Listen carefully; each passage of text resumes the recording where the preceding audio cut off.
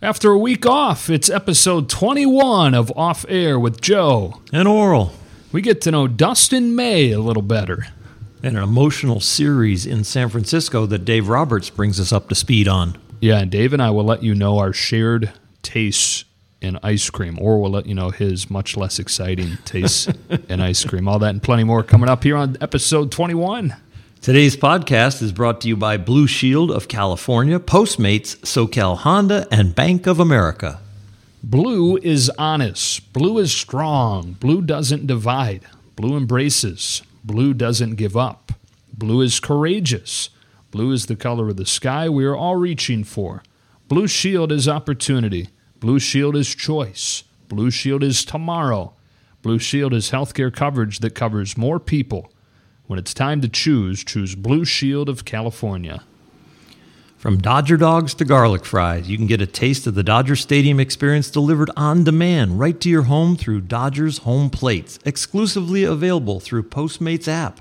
You can still enjoy your favorite Dodger Stadium dishes while you cheer on the team from home. As a special offer to our listeners, be sure to use the promo code OFFAIR, OFFAIR, at checkout and get a free Dodger dog with your order. Hey, are you winking after you read that like we did on the video commercial? Yeah, I smell something's good coming. Yeah, it was a wonderful acting performance by you. The helpful SoCal Honda people have been stepping up to the plate with their random acts of helpfulness. Recently, they've been helping SoCal residents affected by the pandemic pay their rent and also volunteering at food banks to help feed the community. But the helpful Honda people aren't the only ones stepping up to the plate. The Dodgers are once again one of the best teams in the league and a favorite to win their first World Series since '88. SoCal Honda has been helping the Los Angeles Dodgers Foundation at their Dodger Day drive-thru events throughout the summer. Together, they're working to help thousands of youth and families, and they can help you too with great deals on award-winning Hondas. To check their deals, stop by your nearest Honda dealer or visit SoCalHondaDealers.com. And to request your own random act of helpfulness, follow the SoCal Honda dealers on Facebook. A setback? Well, that's just a comeback you haven't met yet. While this season may look different, let's rally to support our team and a great cause. As the official bank of Major League Baseball and the Los Angeles Dodgers, Bank of America is launching a Let's Rally campaign and donating $10,000 to the Boys and Girls Club of America for each late-inning comeback to the win of a game. Up to $1 million. As part of the effort to make a difference in the local communities, Bank of America has partnered with Dodger ace Walker Buehler and MLB players from each team to create a unique collection of 30 T-shirts. For each T-shirt purchase, Bank of America will donate $7 to the Boys and Girls Club of America, up to $200,000 for that one. At a time when our country faces its own comeback, Bank of America is excited to use its partnership with Major League Baseball and the Boys and Girls Club of America to give fans something positive to rally around. Learn more at MLB.com/Bank of America. Let's rally. Dustin May, and we recorded this, by the way, last week, so if anything sounds a little bit off in terms of the timeliness of it, it was recorded last week. Hope you still enjoy it, though. We get to know Dustin a little bit better. It's episode 21 of Off Air. Hit it, Frankie.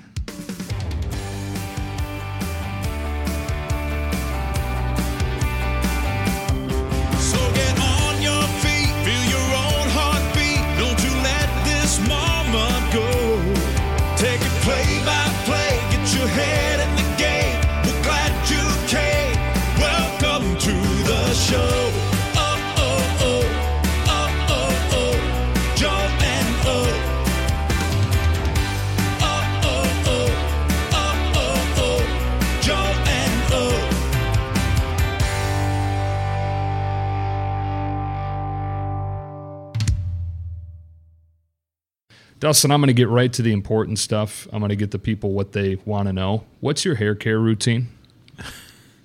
Well, I normally wash it the day before and the day after my starts. And I use Curlsmith products.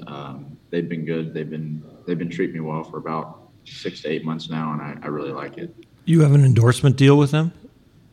We're working on one. Yeah. Oh, I thought it was the reason you mentioned that right away. I was like, okay, big league savvy. You're right. Natural curls to it. Are you a big perm guy? No, it's all natural. When did you start growing it out? I started growing it my junior year of high school. I just kind of cut it before my junior baseball season, and I was like, let's just see what it looks like when it's long. And then I actually really liked it, so I just left it. Did you get any pushback? Like your parents say, "What are you doing?" or any of your coaches or anything, or everybody on board right away? It was more so my mom at the start, and then like once it got past like the awkward stage length, then she really liked it. Was there any correlation between the length of your hair and the velocity of your fastball? Samson. No, there wasn't. See, so I'm picturing like 4 and under Dustin May just mowing kids down with these red locks flowing, but I guess it came a little bit later than that. But you didn't even pitch. You didn't even pitch a ton as a kid, right? You were more of a hitter until you got like partway through high school. I was like 50-50. It was okay. It was even. I actually enjoyed playing defense more. I just really disliked hitting a lot.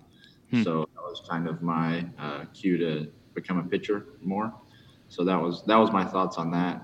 And it was like my junior year, I was a shortstop and a pitcher, and then my senior year, I just decided that I was like, I'm not gonna hit. I'm just gonna pitch. So. Where'd you hit in the order? I actually hit third. I hit 330 my junior year, and I was like, this isn't me. I don't want to do this. Why didn't you like it? I just didn't want to. Honestly, I was probably just too lazy to work on it every day. I just didn't do it. It's funny you say that because everybody talks about you as being this regimented, very hard worker who's going to do whatever you got to do. That just wasn't the case when it came to hitting, huh? For whatever reason. That describes me to a T. Like if I have something that I want to do, like I set my heart to it and I go do it, and I'm very regimented. But hitting, it was just always the thing growing up that my dad pushed me on, and I think it probably just pushed me away from it. Huh. So even when you had some great weekend tournament, I've heard 13 home runs in a weekend, you still didn't fall in love with hitting? No. And the older I got, the more I disliked it. I mean, every pitcher wants to hit. Every pitcher loves to hit. Until now. Yeah, you are one of a kind. Yeah. Tell us about Justin, Texas. Okay, it's just a small town. It's outside of Fort Worth. It's like on the outskirts. It's kind of like a little hidden gem. I mean, there's a lot of great spots to go out to eat. There's a lot of great spots to just go hang out with friends and stuff. But I mean, I really enjoyed it growing up. I mean, you're really close to the city, but you're far enough away to where you feel like the little country vibe as well. And that's kind of what I like. I enjoyed it a lot. And I look forward to settling down there after the baseball career. What kind of things did you do outside of baseball growing up there? We went to the movies a lot. I mean, we hung out. Honestly, we just hung out around the baseball field a lot. I mean, we would just go up there and just talk, and we would honestly just go hit each other ground balls and just mess around for hours. We fished a little bit, but not a lot. I'm not really huge into the hunting thing. I would like to get into it, but it wasn't really my thing growing up. I mean, there's really whatever you want to do. I mean, you can golf, you can do whatever. I wasn't big into golfing growing up, but I'm getting more into it as I get a little older. So you go home to Justin and mom cooks a home cooked meal, and then all of a sudden it's all right, let's go to dinner. What's your favorite restaurant there, and what do you get? I'm a big Tex-Mex fan. Tex-Mex is probably my go-to in Texas, either that or a big steak. You got a hot spot there in Justin? Yeah, we have a little mom and pop shop like 5 minutes from my house called Margaritas, and they're absolutely phenomenal Mexican food. So I really like that place. 2 Texas stereotypes, football and barbecue. I haven't heard you mention either one of those. Did you ever play football and you get into smoking foods? I played football until middle school, and the only reason that I played was because my dad made me. What'd you play? I was quarterback. Okay. But I never liked it. It was never. I don't know why, but it just never was. But barbecue, yeah, I like barbecue food. It's not really at the top of my list, but I will definitely eat it and enjoy it for sure. One of the other cultural things in Texas is first car, or should I say first truck. What was yours? I had a '06 F-150. There we go. My dad wanted to get me a car because he wanted to get it just for gas mileage. And then we ended up coming around. We were going to look at cars on this Saturday, and one of my mom's a teacher, and one of her ex-principals was selling her husband's old truck, and it was a '06 F-150, and ended up being a really good deal. And I talked my dad into getting it for me, so I was really lucky with that. You can't be driving around Justin, Texas in a car. No, right? I was really praying that my dad was going to live. Yeah. When did becoming a pro baseball player become something that in your mind was a realistic possibility? That would have been, I went to a tournament in Jupiter in August of my senior year. I hadn't talked to a pro scout, like nothing. And then I went to Jupiter. I hit 93, but I had the highest spin rate on my heater and on my curveball. And honestly, if I wouldn't have went to that, I wouldn't have gotten drafted probably. That was like right when they first started using TrackMan stuff for non-drafted people. And I had probably 20 teams reach out to me after that and set up home meetings. So it was really fast. It was like a whirlwind of events. I mean, it was kind of like a cultural shock, honestly, because I wasn't expecting it, and it just kind of came out of nowhere. Did you then just dive into data because that was one of the accesses to pro ball, or are you a pitching lab guy? Where are you on that whole thing? I wasn't then. I honestly had no idea what any of it meant. But Connor McGinnis, I've had him all the way through the minor leagues, so he's really savvy with all that stuff. So I've gotten a lot more tech savvy and figured a lot of that stuff out just from being around him all the time. So he was definitely helpful with all that. Is it true, Dustin, that you mentioned going to this tournament and everybody pays attention after that? True that you pretty much just woke up one day and suddenly you were throwing in the 90s? Like, I read the story where the scout says, we want to talk to you. And you said, well, I throw 88. What do you want to talk about? And he said, no, I had you at 94. Yeah, that was really what it was. I mean, in my junior year of high school, I had topped out at 84, I had thought. And then I had because I didn't have a college coach reach out to me, nothing. And my high school coach was really good friends with the recruiting coordinator at Texas Tech, and he reached out to him, and they had just watched me pitch over video. They had never watched me, and this was after my junior year, and they offered me a scholarship, like, without even ever seeing me pitch. And when I had thought I was throwing 84, it turns out a month and a half later, I go to an area code tryout, and I pumped like a 92 or 93, and then I get like 40 phone calls from colleges, and I'm like, sorry, I'm already committed because none of y'all called me 2 months ago. Hadn't known that I was throwing that hard. And that was honestly like, it was like, wait, I threw how hard? Like it surprised me. I had no idea. Did it coincide with a growth spurt or some strength that you got or weight you put on? I mean, not really. I grew a lot going into my sophomore year of high school. I went from 5'9" to 6'4" over the summer. Like it was like not a fun summer for health wise. Did your body hurt like every day? Yeah, everywhere. It really hurt just getting out of bed. Like I grew so much that summer. And I mean, I really didn't put on a lot of weight. I mean, I graduated high school at 170 pounds, and I'm the same height as I was then. I mean, it was just so your legs are getting longer. Did they buy you like 32-inch waist pants but 40 length, and you just rolled them up and just slowly rolled them down? I was wearing 32, 38s. And just rolled them up, and then slowly, by the end of the summer, you're like, oh, I'm using all of it. Yeah, it was kind of crazy. And my shoe size went from, I think it was like a 10 or 11 to a 13 over the summer. So I grew out of a lot of shoes. Is it still size 13? Yeah, it's still size 13. So, I mean, clearly until very late, you had no plans of baseball being your career.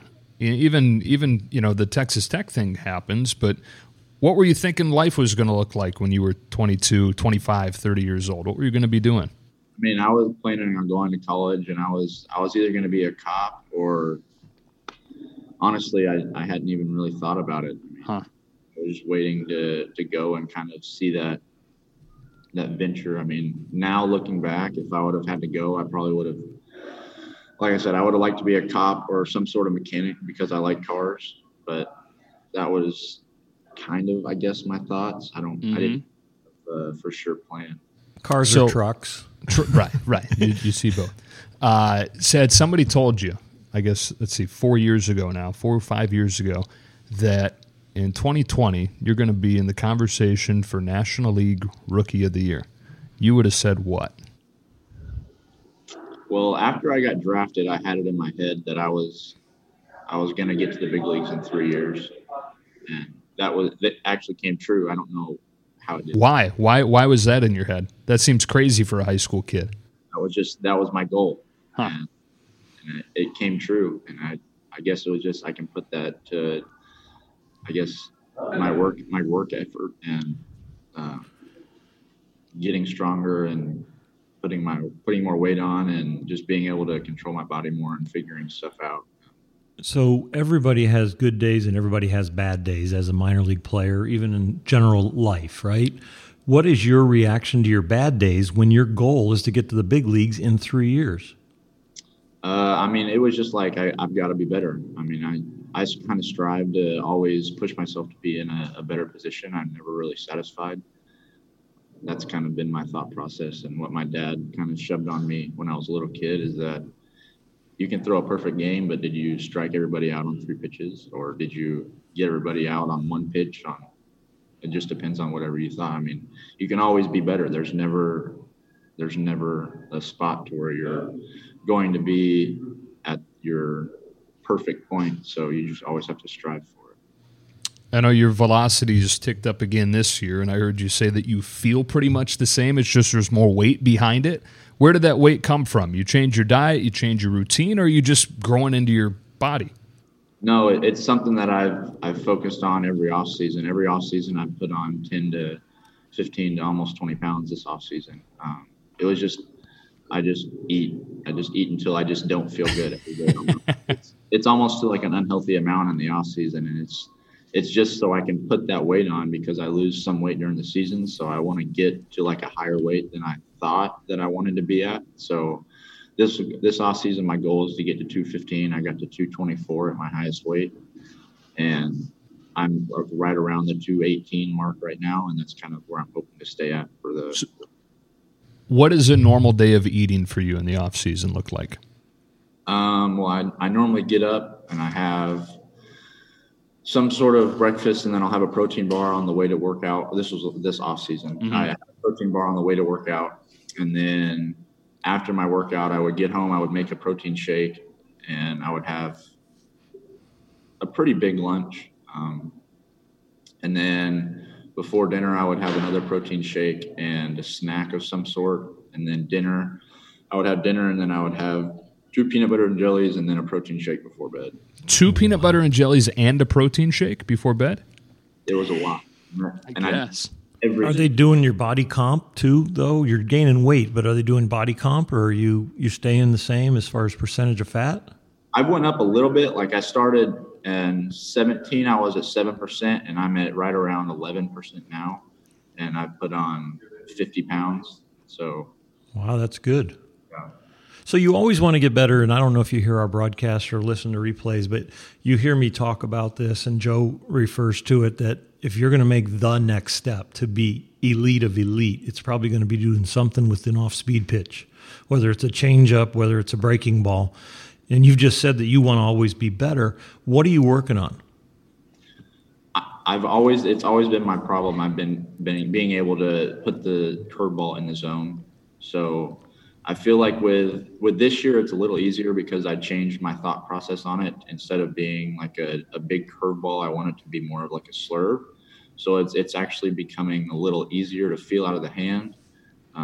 Just execution wise, I just need to throw it more. The more I throw it, the more feel I get for it in the game. So like if I'm throwing it 1 or 2 times in the game, I'm not really going to have a lot of feel for it. But if I'm throwing it quite a few times, I'll get the feel for it. And also the changeup when it was on the other night, was pretty good. Not my last start, the one before last. It was pretty good. It's hard to recognize your changeup because it's like 91, 92. Yeah, that's what you got to look at, is just this little bit of speed differential. Not a lot, but well, 7 miles an hour is a solid changeup, and if you get to 10 or 12, you're talking about a swing and miss changeup. Yeah, for sure. Do you feel like, Dustin, because we've mentioned a couple times that we feel like we're starting to see more of you, what's inside you, come out a little bit? We heard all about your fiery nature and how you wear your emotions on your sleeve coming up through the minors. Didn't see that as much as a rookie. We're seeing it more now. Do you feel yourself allowing that to come out more?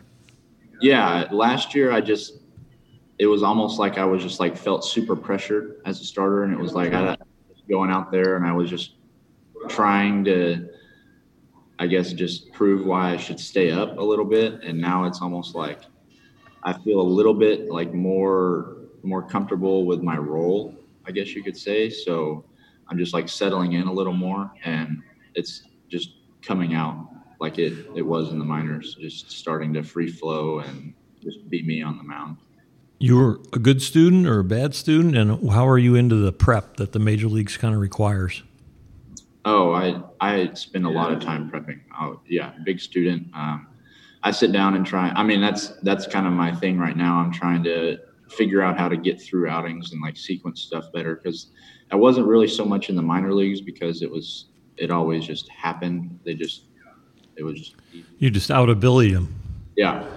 And now it's kind of settling into where I need to figure out how to like sequence pitches, or I need to how to like set up guys to get quicker outs, or like use breaking balls or changeups in better counts than I have been. And that's kind of where I'm at right now, is just trying to figure out how to get deeper into outings a little more efficiently. Another guy that is very prepped and known for his maniacal prep and nature is Clayton Kershaw, another Texas guy. What was it like the first time you met Clayton? Well, the first time I met him, I think it was when I got called up, I think. Wow. And it was his starting day, so I really didn't get to say hello or anything, because he doesn't talk to anybody on his starting day. But watching him just go about his business when I got called up, it was kind of intimidating. I was like, wow, this is for real. Nobody was joking when they said like he's super serious about this. It was kind of cool to watch, but that was the first like time I had like seen him, and then the next day like we had talked and went so forth. Has your game face changed after watching guys like Clayton?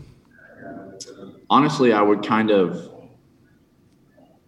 say that I'm kind of like that in a sense, like when I get out on the mound. Not so much before, like I can talk to people, but like it's like I'm super focused once I start doing my prep stuff in the weight room. So I mean, I can kind of say it's kind of like that, but I'm same game face, but doesn't come on as early. Yeah, exactly.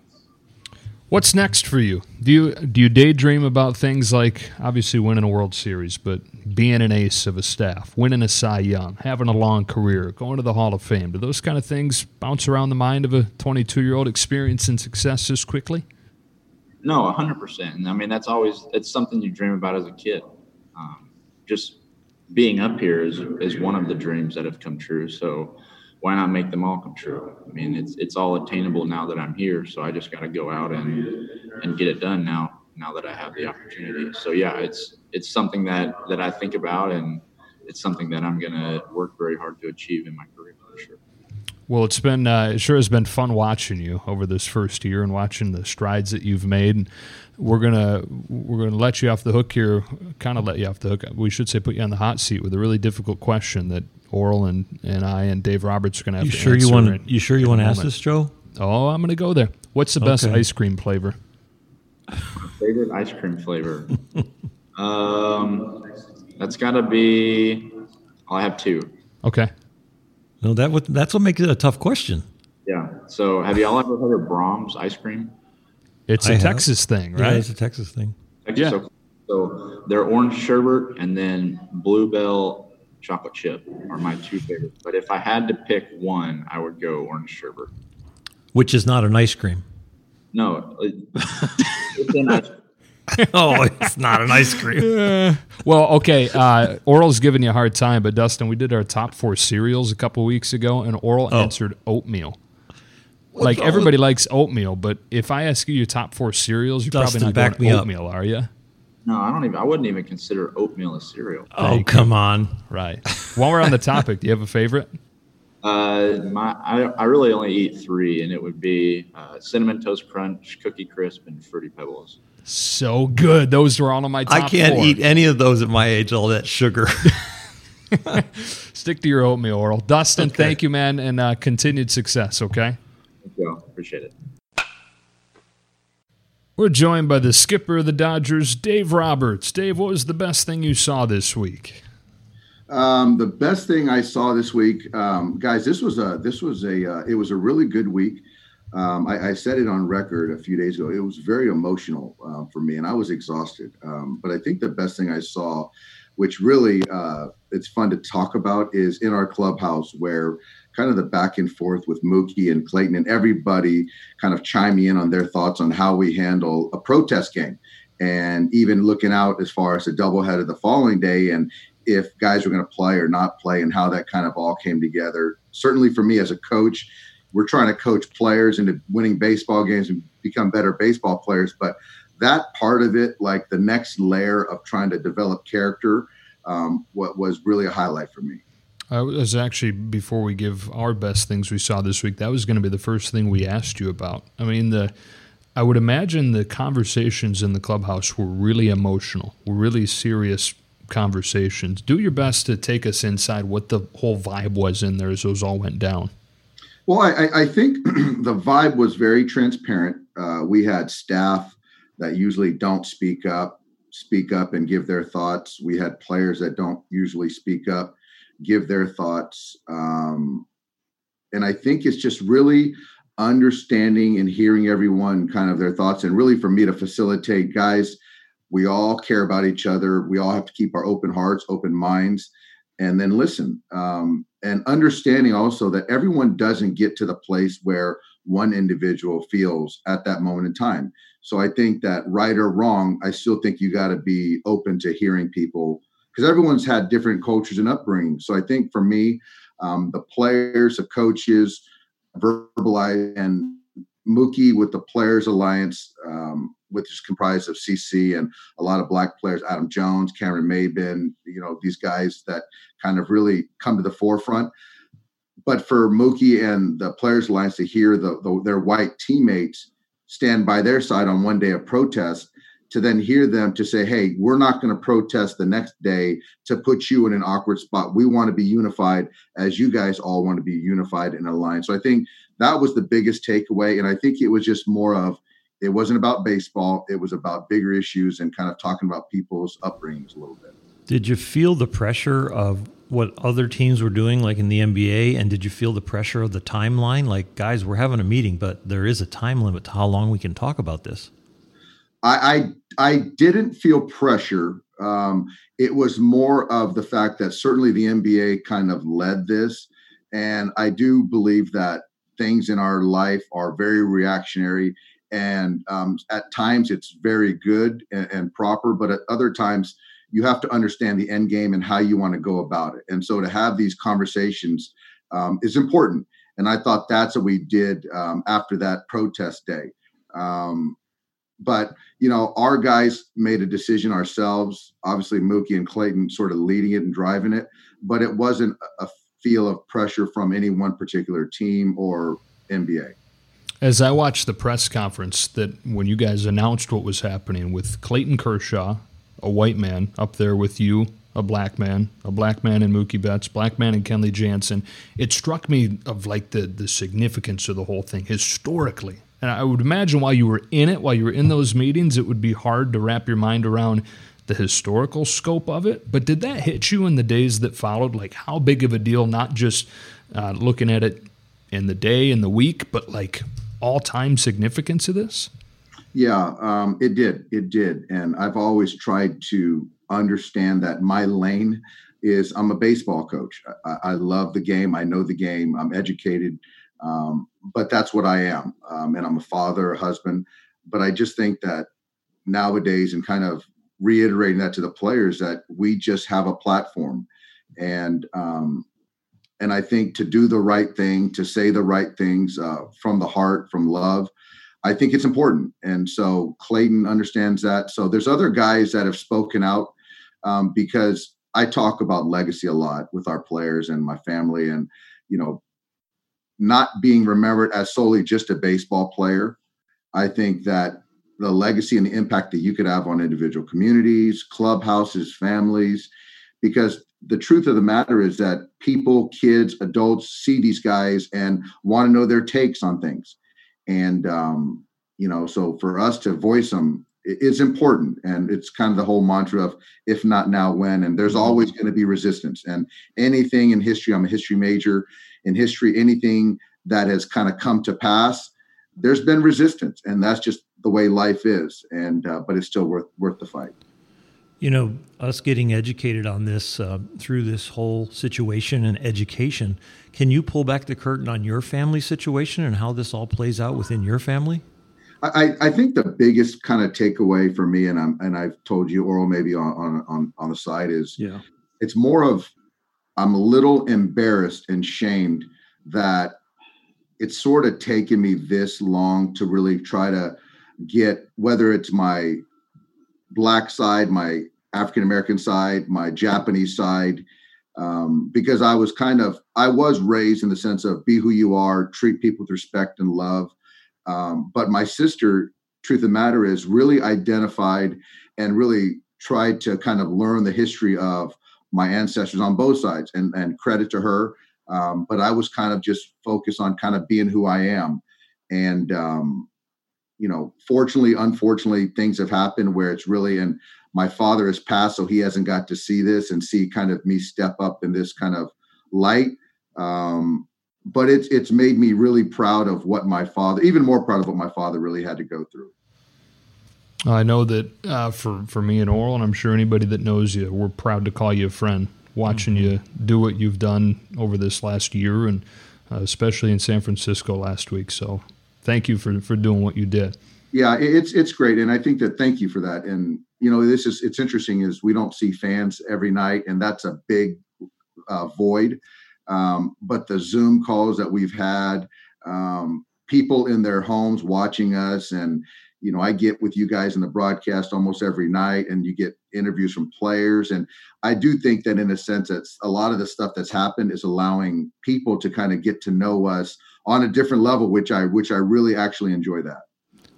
To transition a little bit, how about the situation and outspokenness of George Lumbar, your coach? It's been fantastic. And George is one of those guys that really reserved, great worker, grew up from a biracial parents, some in the South in Georgia, some up there in the Northeast, and mom educated, come from affluence. Father didn't, a Black man. And so she was right there with Dr. King in the march for civil rights, John Lewis. And so for him, it's been like a trip down memory lane, a history lesson to kind of learn more about what his mom did and the significance. And man, I just can't, he's had an emotional time these last couple months, and tears, and, reaching out to his mom's friends and hearing what impact your mom, who has passed, I think 35 years ago, from a week ago, which was, I think, the same day we protested, which is really ironic. So George has been doing fantastic in educating me alongside everyone around him. With Mookie, I can't help but think there's like some serendipity in him being here now with the organization that broke the color barrier. He's a superstar. He's a Black man. And he's here now in 2020 when we're starting to have these conversations. Do you feel a little bit of that too? Like it's just right place, right time, right guy, and a willingness and a courageousness to do what he's doing? I do. I do. I do think there's some serendipity to it. He's a guy that he's not a very vocal person, but a lot was made of his first speech in our first gathering at spring training, but he's really stepped up and voiced his thoughts. And I think that he's also built trust with his teammates and understands there's a bigger deal.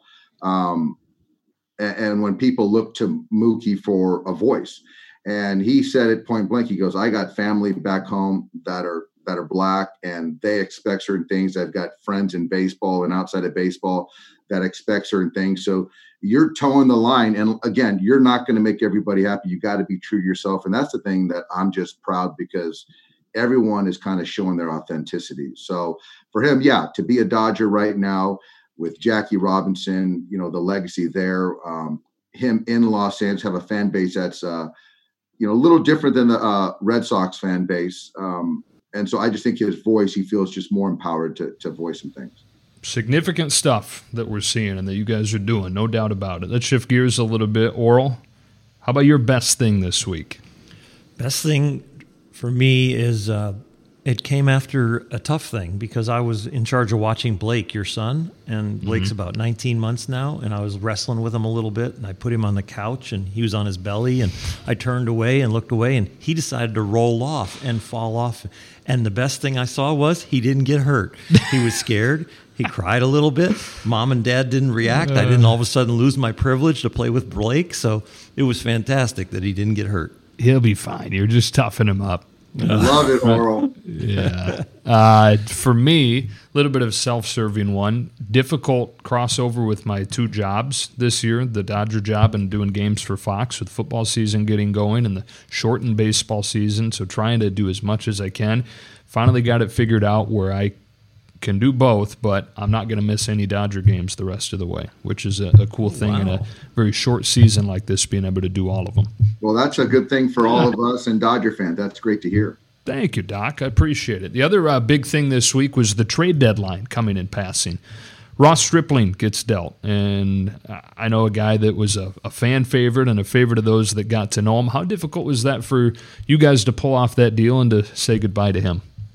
The deal, obviously, Andrew Friedman and baseball operations, and Andrew made that first call to Ross, and I followed up with a call, and it was difficult because, when Ross is telling me I'm the only manager he's ever known, and this is the only organization he's ever known, and what he meant to the players, the clubhouse, and then people outside. I mean, this guy is first class all around, and to balance baseball with finance and his podcast and family, it's really cool, because that's pretty much a finished product and where you want all of your players to get to that point.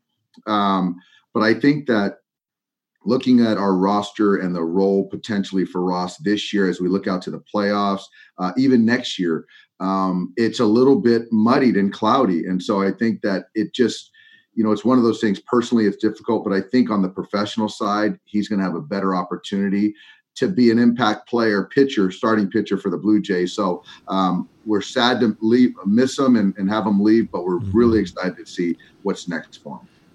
And other than that move, did you hear of any big names that I know maybe you can't even mention them, but did it feel like there was a chance we would get a superstar? Because that was about the only thing you'd want to add to this roster.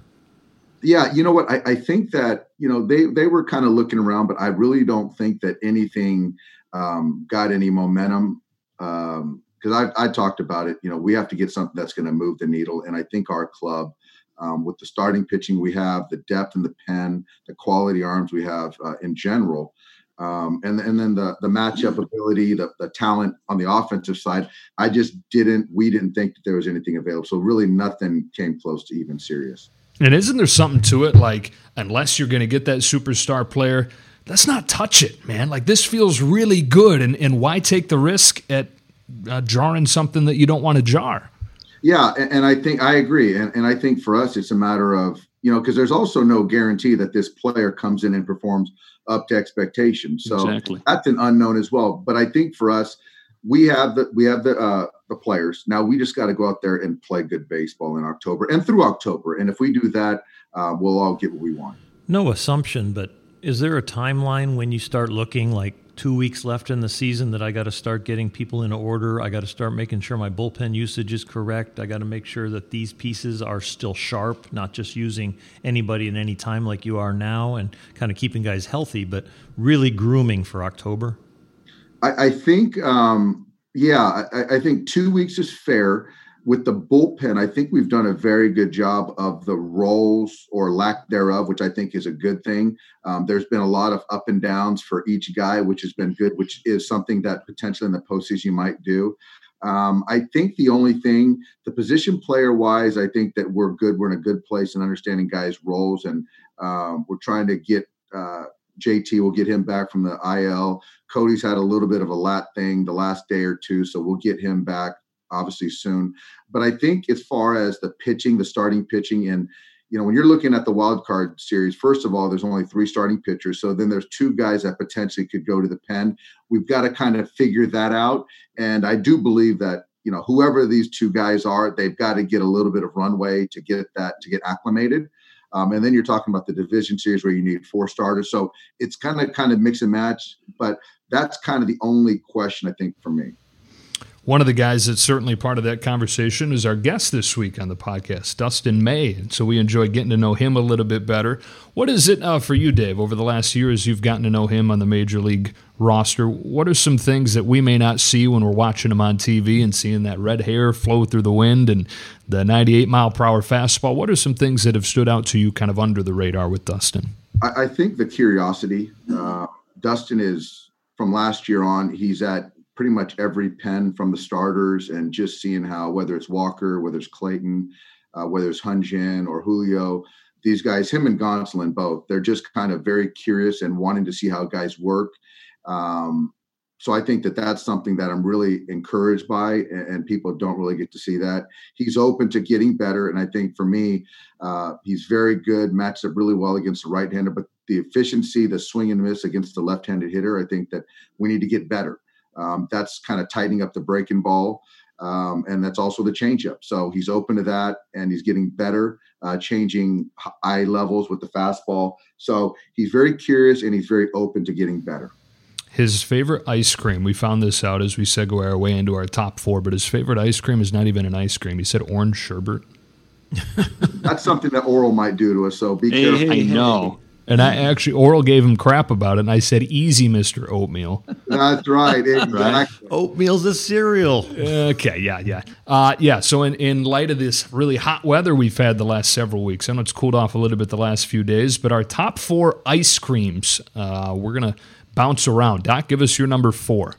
My number 4 is Chunky Monkey. That's a Ben & Jerry's Chunky Monkey. It's kind of the chocolate banana. Very good. Very good. You get them at amusement parks too. Love that. I'm a big chunk guy. Like I need some of that in my ice cream. Oral? This is going to be great. You guys with these chunky monkeys and other things, and me. Number 4 for me, vanilla. Oh, get out of town. Coming in, number 4, vanilla. Just out of the money. Okay. It goes good with everything. That's fair. And it's even good by itself, right out of the Haagen-Dazs container. Just grab it out of the fridge. Don't even have to put it in a bowl. You're right. Yeah, that's power move there. Just watch a sad movie or a Sarah Bareilles concert. Put your initials on top of it. Leave it alone, Dana. It's fine. Yeah. I'm going to go with kind of a boring one for number 4, mint chocolate chip. That's a good one. You can't go. That's my wife's favorite. You gotta love mint chocolate chip. You can't call that boring. What's your 3rd, Dave? My 3rd is quarterback crunch. Remember that old Baskin-Robbins quarterback crunch? No. It's kind of like a Rice Krispie, chocolate-covered Rice Krispie. It's like the vanilla in there, but it's the 31 flavors. Quarterback crunch is it's a good one. Yeah, that sounds amazing. I'm going to try that. Oh boy, oral chocolate? No, pralines and cream. Or some people call it like butter pecan. Yeah. So pralines and cream, butter pecan. Yeah, it's a little rich to have a lot of it, but I like a single scoop of that just to kind of finish off a meal, or just when you're walking by an ice cream parlor and you don't want to go too deep. I respect that decision there. And another one down the middle for me here, cookies and cream at number 3. Okay, I love that. My number 2 is almost like that. It's a chocolate chip cookie dough. Mm-hmm. I'm all about that. Doc, good. You got the longest names for your favorite ice I do. Oh boy. And I'm going to Mr. Boring for my number 2, chocolate mint chip. Okay. It would have been number 1, but I thought of another one that needs to be number 1, and I'll tell you when it's my turn. All right, my number 2, 21 Choices, a custom frozen yogurt place in Pasadena, but it's like better than frozen yogurt. So they have one that is cookie dough and cinnamon toast crunch. in just like vanilla frozen yogurt. It's amazing. We got a similar palate there, Joe. You and I. My number one is Cold Stone. It's a cake batter, and brownie. So it's like I just love that batter when you make a cake. But they have this flavor. It's called cake batter, and I add some brownie into it, and it is just my end all be all. Well, let me interrupt Oral and tell you that my number one is cake batter from Cold Stone with brownie and cookie dough. Oh my gosh! So yeah, you and I need to go on some ice cream dates, man. That's right. I'm in. Oral. My number one is only around, and I don't eat it only at Christmas. Peppermint patty, peppermint stick. Oh yeah. The peppermint ice cream with the little bits of the candy cane in it and stuff. I like it. It's usually out around Christmas. It's one of the special flavors, and that's my favorite. Perfect. Kind of the same palate as number 2 with the mint chocolate chip. Of course, right? Yeah. That's good. Semi-boring, yes. No, that's good. You're a good guy, Oral. What do we got coming up this week, Doc? What are you looking forward to in these coming days? So we're just going to finish up this series with the Diamondbacks. We got the Rockies coming to town. We got the Padres. So, just kind of status quo. I want us to just keep playing good baseball. The wins we're tallying, but I think for us, just stay healthy, play to win a baseball game each day. You're starting to see the pitchers starting to get lengthened out a little bit. They're performing a little bit better for me as far as starting pitching. Got Walker back, which is really exciting. Just keep playing good baseball. Love it. We'll talk to you a week from now. Thank you as always, Doc. All right, fellas. Good catching up. Got a couple mailbag questions this week. One for you, one for me, Oral. I'll fire away first. This one comes from Chris. He asks a very important question. With the cancellation of the alumni game this summer, what are your emotions? The first emotion is that might have been the last time at the last one that I set foot on the Dodger Stadium mound and throw a baseball, because now at 61, next year's alumni game, if we have it, I'll be 62. I bowed out of a few at-bats against younger hitters this year, and it's getting really tough to not only throw strikes and to keep the game moving for the fans, but getting tough if the ball comes back at me. I'm not sure I can get out of the way, so that might be the last time. Maybe I can stand on the third base line and wave and get introduced, but I don't know about playing anymore. We're going to see about that.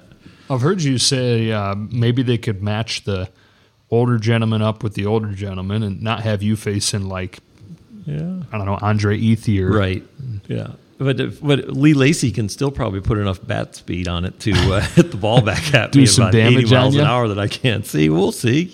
Yeah. I say that now, but usually you grow. You get a little bit pumped up when all of a sudden you get to. I love the thing I would miss most is playing catch with Fernando. Every year we play catch, and that's a blast just to play catch with Fernando. And does he still try to throw a screwball? For sure. He tried to throw a screwball. He tries to hit me in the kneecap. It's kind of fun. I catch the ball behind my back a few times. That's when we used to play catch. I'd have him throw it as hard as he wanted, and I'd catch it behind my back. So we'd have some fun. Well, I got one for you. Hold on, though. Can you still make a ball move? Yeah, I can get it. You can get it rotating the correct way. I can't do it from the same arm angle. My arm won't get up as high. And then, you just need the hand speed and the hand strength. But that's what I'm going to talk about on the broadcast tonight. I'm going to talk about hand discipline, because there's some hand discipline things going on, I think, with Walker Buehler and with the pitcher tonight. Zach Gallen. Yeah, with Zach Gallen, I think also. So it's going to be fun. It'd be fun to talk about it, but I think it's an important part of pitching that people don't talk about very much. They talk about grips, but what good is a grip if your discipline from your wrist all the way up to the top of your fingers is not discipline, and you're not getting it in the same position? And people will talk about arm angle and getting your arm up, and maybe even some people, a next level person, might think about getting the ball out of their glove correctly, which I think is huge, because you got to start the route correctly. So there's a few details there that I think both these guys tonight, when they're really good, they get right in the right place. And there's a wide range of variables in the hand and from the wrist up to the fingertips. Like, you could be in a million different places. Exactly. And especially when your hand collapses backwards, that's when I think most of the bad pitches happen, or the flat pitches. Good pitches happen from a flat hand to a forward hand. Think about like finishing the pitch with your fingers and the palm of your hand and pushing through it. But the bad ones come from it's a subtle subconscious adjustment sometimes because you have the wrong arm angle. So you feel like subconsciously, if I stay on top of this ball and really finish it, I'm almost going to spike it right in front of me. So I have to drop my elbow and collapse my hand to make this ball go in the air all the way to home plate. And that's where you get a lot of those flat pitches where guys hit them a long way. The one for you, though, is kind of like this. You know, Tom Adams wants to know what type, you hint all the time about you were a baseball player, and you were, but what type of baseball player were you? A good high school player that probably could have played a little bit low-level college. I went to Division III to play football, but I went there thinking I was going to play both. Just decided after a football season and being the quarterback that I should be around for off-season workouts and all that, and probably was going to be a little too much on my plate to do both. So the career ended at the end of high school. Was a shortstop growing up, and then I got screwy with my throwing motion, bleeding over football, baseball throwing motion. They're different, and I was kind of mental. It probably surprised you that I overthink things, so I moved to first base and mostly played that final couple of years in high school. But you had already known like long ago that you wanted to broadcast, so really the sports were like part of your life, but they weren't your main goal. Yeah. I mean, it was still my obsession to be great at playing the sports. Yeah. But I used to I would do play-by-play of our practices while I was standing at first base, so I knew where my bread was going to be buttered. I didn't have any illusions that I was going to play Major League Baseball, that's for sure. That would be funny to watch the guy take a lead off first, and now you're pitching and I'm pitching, and you're broadcasting, and Hershiser comes set. He checks me. He checks me at first. Yeah. I'm taking a big lead. I might run. No, I know if I'm going to run or not. I just can't say it out loud. Oh, yeah. What do we got coming up this week? What are you most looking forward to? Watching your kids on Saturday, of course. All right. Let you and Libby go to breakfast. Let you go to breakfast. You guys get to go hang out. I don't know. You go do your grocery shopping. I don't know what you do. You don't tell us. We love watching the kids. Yeah, so that's actually what I'm most looking forward to, too, is dumping my kids at your house. And we didn't get to share it because last week we didn't do the podcast, but the weekend before you guys watched the kids and took them out to breakfast, and we warned you, don't do that. Like, they're a handful. We told you, don't do it. But they behaved okay for you. They were great. So Oral and Dana were sending Libby and me, my wife, videos of the kids, like 5-minute videos. I'm like, we're basically going live with these guys as they watch the kids. And one of the videos was of Blake, my almost 2-year-old son. Yep. At this point, had been outside for a couple hours, I think, and they tired him out. Walked him through Target, walked him to the breakfast place. So he was tired, laying in a booth, laying on the diaper bag on his back with a jelly toast, ugly-looking piece of jelly toast, just kind of licking the jelly off, laying there. It was hilarious. Well, Dana was like, he's getting tired. We should take him home. I'm like, no. We're supposed to tire him out, not let him nap. We've got to keep him on schedule here. Can't mess up the schedule. That's key. I gave him orange juice and jelly toast just to give him a little more sugar to keep him awake. Perfect. And then he crashed just on time for a nap. Yeah. Well, he loves his Oral and Dana. Dana, yeah. He's saying both names now. He loves you guys. We know we can purchase our love at Target. Smart people. Love you, man. I'll see you at the park in a bit. Love you too.